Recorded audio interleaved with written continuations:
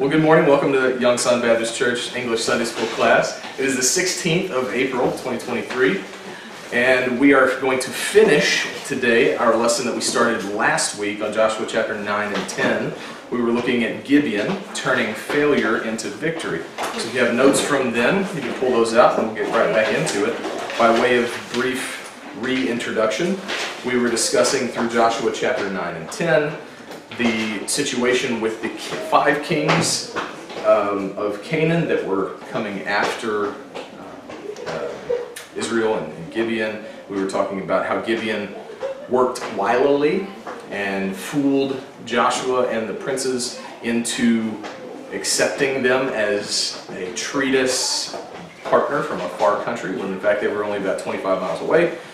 And the picture that this was for Gibeon being saved the only way they knew how without Scripture, just like Rahab was saved the only way she knew how without Scripture. And so we talked about that picture a little bit. We got to the major points of the fact that Joshua believed the enemy. That was Roman numeral number 1. And because their words and actions were deceptive and their deceptions were successful. Then we also got into Roman numeral number 2, enlisting the enemy, where Joshua made this change and used the oath and kept his word to them, but also made his mistake work for him. And then God redeemed the mistake. What was that? What the enemy? What the enemy? Enlisting the enemy was number 2. Enlisting the enemy. And then we got to Roman numeral 3, where we'll start today to be able to finish up defending the enemy. So when you make an agreement with your enemy, expect to end up paying a price, but as we've already alluded to, the key to reversing mistakes was found in Hosea 10:12. Sow to yourselves in righteousness, reap in mercy, break up your fallow ground, for it is time to seek the Lord till he come and rain righteousness upon you. And we talked about how merciful God was to Joshua. Letter A there under Roman numeral 3 was that the king of Jerusalem called upon 5 armies to destroy Gibeon, in verses 1 through 5 of chapter 10. Now it came to pass when Adonizedek, king of Jerusalem, had heard how Joshua had taken Ai and had utterly destroyed it, as he had done to Jericho and her king, so he had done to Ai and her king, and how the inhabitants of Gibeon had made peace with Israel and were among them, that they feared greatly. Fear has a lot of control over people. Because Gibeon was a great city, as one of the royal cities, and because it was greater than Ai, and all the men thereof were mighty. Wherefore Adonizedek, king of Jerusalem, sent unto Hoham, king of Hebron, and unto Piram, king of Jarmuth, and unto Japhia, king of Lachish, and unto Debir, king of Eglon, saying, Come up with me, and help me, that we may smite Gibeon, for it hath made peace with Joshua and with the children of Israel. Therefore the 5 kings of the Amorites, the king of Jerusalem, Hebron, Jarmuth, Lachish, Eglon, gathered themselves together, went up, they and all their hosts, and encamped before Gibeon, and made war against it. So we saw this, that the 5 kings of those kings of Jerusalem weren't making war against Joshua at this point. They were making war against Gibeon. And that's kind of significant, right? That one, that puts them in a place where they're a lot closer, they're all together. Joshua wouldn't have to move one city by one city. We brought that up. But another point to really see here is, why were these 5 kings of the Amorites attacking Gibeon and not Israel? So their fear turned them on to Gibeon. So one thing that Pastor brought up when he preached through these chapters was how the 5 kings of the Amorites could be a type of our 5 senses, and that this could be a picture of the war of the flesh and the spirit when we get saved. Gibeon has recently been saved. They were, again, as I said, saved the only way they knew how, right? Yes, they lied in order to be saved, but they didn't seek war against Israel. They wanted peace with Israel because they knew their God was more powerful than them. And we see the indication here that Gibeon was the most powerful of these cities, right? The reason that Adonizedek feared this situation was because Gibeon was the more mighty city, the more mighty people, and yet they feared God enough to submit to him no matter what the cost was. Right? My life is at your mercy, save me, right? They became servants and they were happy to do that. The most mighty of the people became servants on purpose to the God of Israel. And that made the other kings of the Amorites fearful, because they weren't as mighty as Gibeon. But in the same way, our flesh doesn't go away when we get saved, right? We still have the same desires. We still have the same inclinations. We still have the same fears and the same failures and the same sinful nature. And that sinful nature will make war against your spirit immediately and continually throughout your life as a Christian. So if these 5 kings are a type of our 5 senses, right, the way that we see and feel and understand the world, then it's just as they made war against Gibeon, which was newly adopted into the family of Israel, then the war against them could be a picture of our own flesh making war against our spirit as we're converted. So it's a thing to pull out here where there are multiple layers to Scripture, and the more you read them and the more that you pray for God to reveal these things to you, yes, they have absolute historical value to something that actually happened, but they bridge the gap to modern application to teach us something about the spiritual life that we have today. So we saw letter B there, the Gibeonites, they didn't say, oh yeah, we're mighty, we're going to stand up and we're going to fight these other 5 people all on our own. They immediately called upon Joshua for protection. So that's another lesson for us as Christians. Don't think we can do things in our own power. Regardless of who we used to be, fall at the feet of God and watch Him deliver us. And so letter B was that the Gibeonites called upon Joshua for protection. We saw that in verse 6 and 7 of chapter 10. And then in letter C, Joshua calls upon the Lord for victory. So the Gibeonites rightly called upon Joshua, and Joshua rightly called upon God. So then, for under letter C there in number 1, Joshua believed the divine promise. According to Romans 10:17, faith cometh by hearing, and hearing by the word of God. The promise was given when Joshua became leader of the nation in chapter 1, and when he anticipated attacking Jericho in chapter 6, and when he attacked Ai after that humiliating defeat in chapter 8.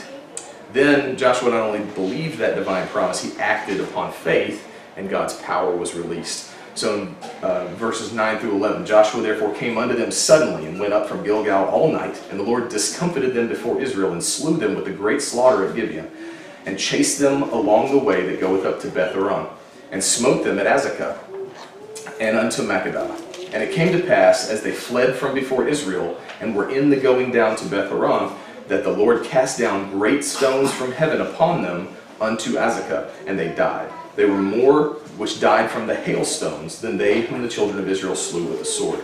This is the great thing to see here, is that Gibeon rightly called on Joshua and didn't fight their own battle. Joshua rightly called on the Lord, and though he was fighting the battle, he was doing it with the Lord's blessing and direction, and God fought the battle to a greater extent than Joshua and the people did. So they still were fighting the battle, as God allowed them to do, but God was the one literally providing the miraculous delivery here. Joshua ordered this all-night march. It was 25 miles uphill, and so that's a lot of work, right? Believe me, the things that God calls you to do will be work, right? There is nothing we can do as a calling in our service to Jesus Christ that will not involve work. It's not that work saves us, but work should be done in the name of the Lord. Jesus said when he was 12, why are you surprised that I'm here? You knew I should be about my Father's business. Business is not easy, no matter what definition of the word you use. It is work, right? So don't think work is a dirty 4-letter word. Work has a very, very good purpose. And we have hero stories throughout our history of the hero who's going to vanquish the enemy, always has to fight through loads and loads and loads of armies and climb the side of a mountain and end up with no weapons and no energy and no food and no water before he faces the fresh enemy, and then still finds a way to vanquish him, right? And that is, it's a Bible concept, right? The whole concept of marching all night, of Gideon reducing his forces, right, to 1/10 of what he had before, all of these ways to make it absolutely sure it's not in your own power, but it's the Lord that delivers you in the end. So a forced march of 25 miles, done that. It's not fun. I promise it's a lot of work. Uphill, even worse. Okay? Whatever provisions they thought they had, they were gone. Right? When they got there, they needed to fight because they needed victuals. They needed spoil, right? They needed water and they needed food, and you're fighting as hard as you can for your life after a 25-mile all-night march, because you need to grab stuff from the enemy as you take that city. So God assisted that army by sending those huge hailstones, and they only hit the enemy soldiers. I don't know if you've been in a hailstorm before. It is pretty chaotic. And I've never seen a hailstorm where somebody could be parked here and somebody could be parked here and that car's demolished and that one's not. I mean, everybody's got a little bit of damage, right? I have seen that with a tornado. Tornadoes will come through and pull up an entire house, and the ones next door don't even get their shutters rattled. That is undescribable. But as far as hailstorms go, it's usually pretty chaotic. So it's a powerful miracle here. But God, what he's trying to tell us as the reader of this is that he's waiting to show you, when you step out in faith to do what he's told you to do, he's waiting to make the delivery and to show his power through you. Number 3 there, Joshua publicly prayed in the midst of the battle, verses 12 through 15. Then spake Joshua to the Lord in the day when the Lord delivered up the Amorites before the children of Israel, and he said in the sight of Israel, Sun, stand thou still upon Gibeon, and thou moon in the valley of Ajalon. And the sun stood still, and the moon stayed, until the people had avenged themselves upon their enemies. Is not this written in the book of Jasher? So the sun stood still in the midst of heaven, and hasted not to go down about a whole day. And there was no day like that before it or after it, that the Lord hearkened unto the voice of a man, for the Lord fought for Israel. That's huge. And then Joshua returned and all Israel with him to the camp of Gilgal. The miracle of the hailstorm was nothing. Was an afterthought compared to the miracle of extending the day so that Joshua could finish the battle and secure a complete victory. So you see here in verse 12, then spake Joshua to the Lord in the sight of Israel. But he's speaking to the Lord in the sight of Israel, and what he said is not, "Oh Lord." What he said is directly speaking to the sun and to the moon, right?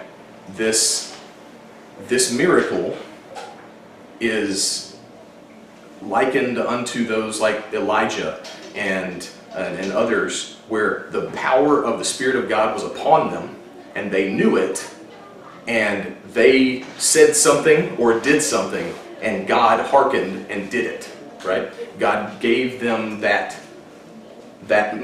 maneuver, that calling down fire from heaven. He didn't say God send down fire from heaven. He called down fire from heaven, and fire from heaven came down, right? In this, Joshua is speaking unto the Lord, but telling the sun and the moon that are subordinate to the Lord what to do. And then God did it. And the power there is not Joshua's. The power is still the Spirit of the Lord being enacted against his own creation, which he has every right to do. Still, even within Christian circles, this miracle is contested, if you will. There are lots of different views about it. I've picked out just a few. Gleason Archer was a scholar, multi-generational scholar and professor. His statement on this was, hasted not to go down, from verse 13, suggests a retardation of movement, not a complete cessation. The sun and the moon didn't stand still permanently and then suddenly go down, but they were held back so that the daylight was lengthened. God stopped the sun and the moon and then retarded the rotation of the earth so that the sun and the moon set very slowly. Such a process would not, as some claim, create chaos all over the globe. So if we know, in our modern sense, that the sun and the moon are not moving around the earth, right? We know that the movement through the sky is because the earth is revolving and rotating, right? The moon does move, but the sun is not. The sun is stationary, we're moving around it, right? So we have these countering things. The moon is supposed to move as the sun goes down, but the sun's only going down because the earth is rotating.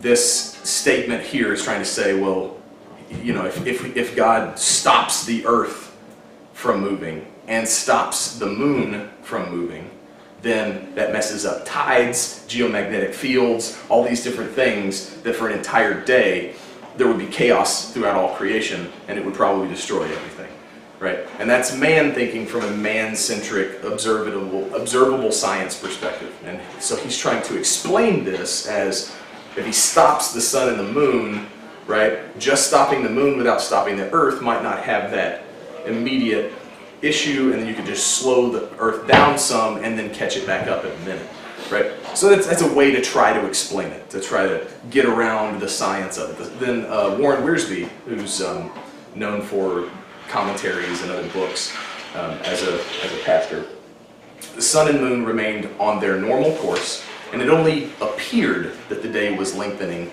because of the way that God caused their light to be refracted. Verse 13 states twice that the sun stood still and once the moon stayed. However, these verses need not describe a permanent situation, but only the beginning of the miracle. God stopped the sun and the moon in their courses and then controlled their gradual descent, all the while causing the light to be refracted for a much longer period of time. Since verses 12 through 13 are poetical in form, a quotation from the unknown book of Jasher, apparently, some students interpret these words symbolically. They say, oh, God helped them, so Israel accomplished the work of 2 days in 1 day.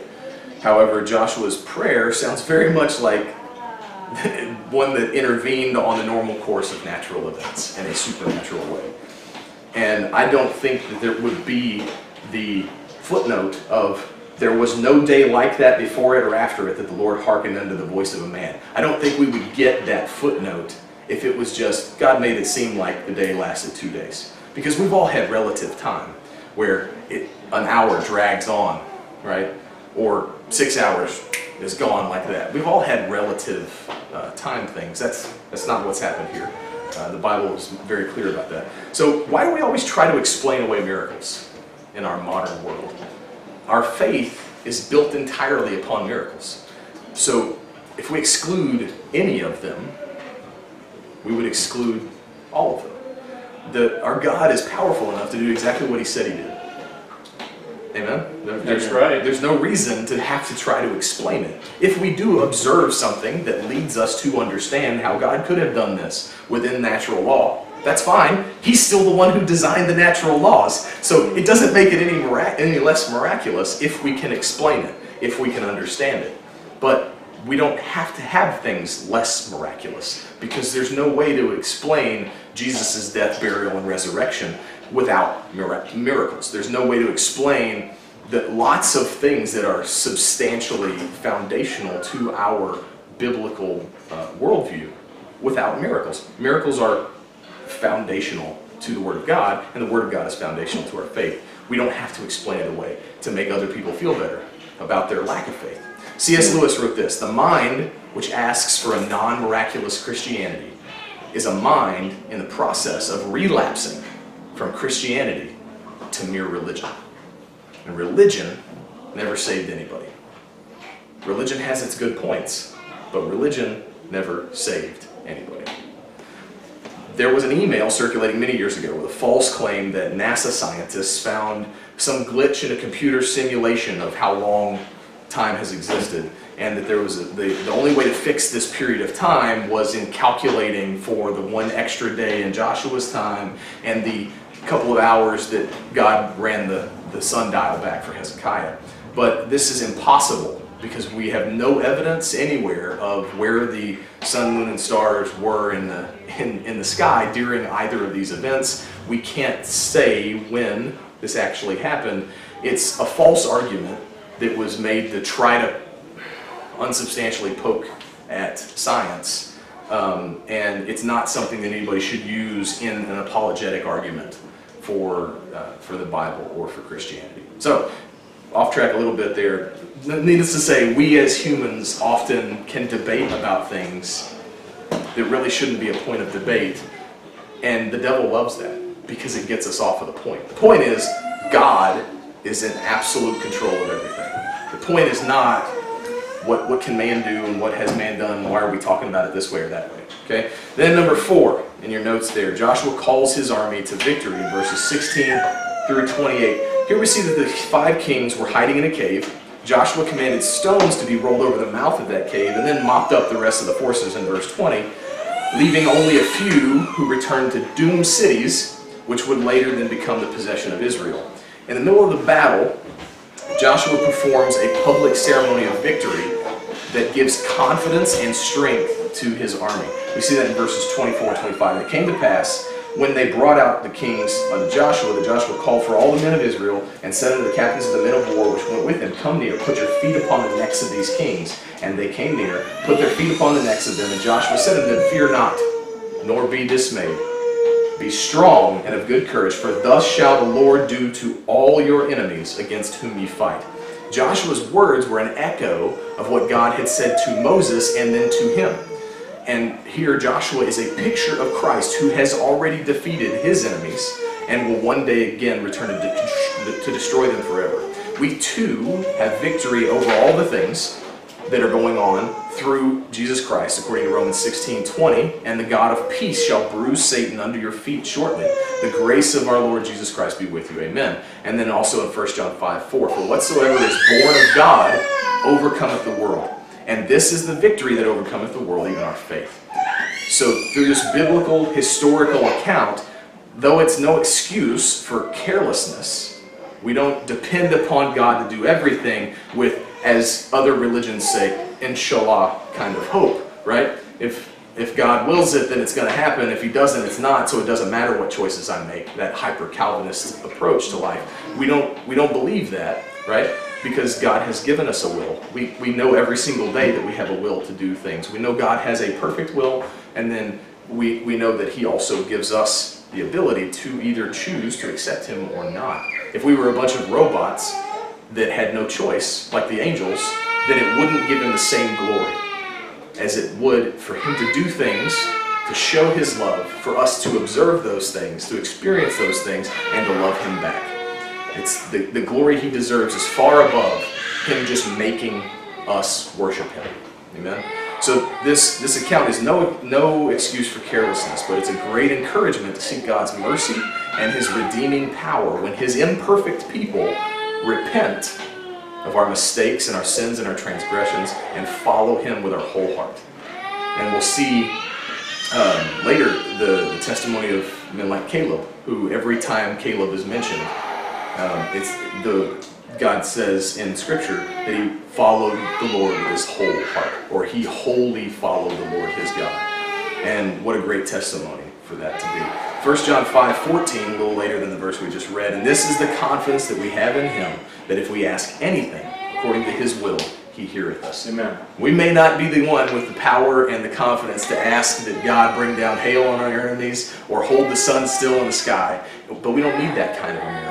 Right? The miracles that we need in our lives now are much more personal. They're much smaller. They're much more identifiable.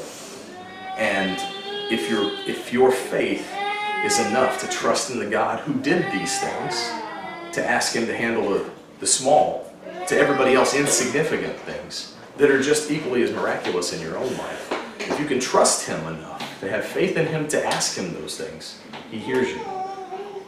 And if your sin is not keeping you apart from your God will hear you and he will answer according to his will. Amen? Next week, we'll jump off into chapter 11 and speed up a little bit, as if I'm not going fast enough. Amen? All right, thanks for your attention, and we'll pray and get to the services this morning. Almighty God,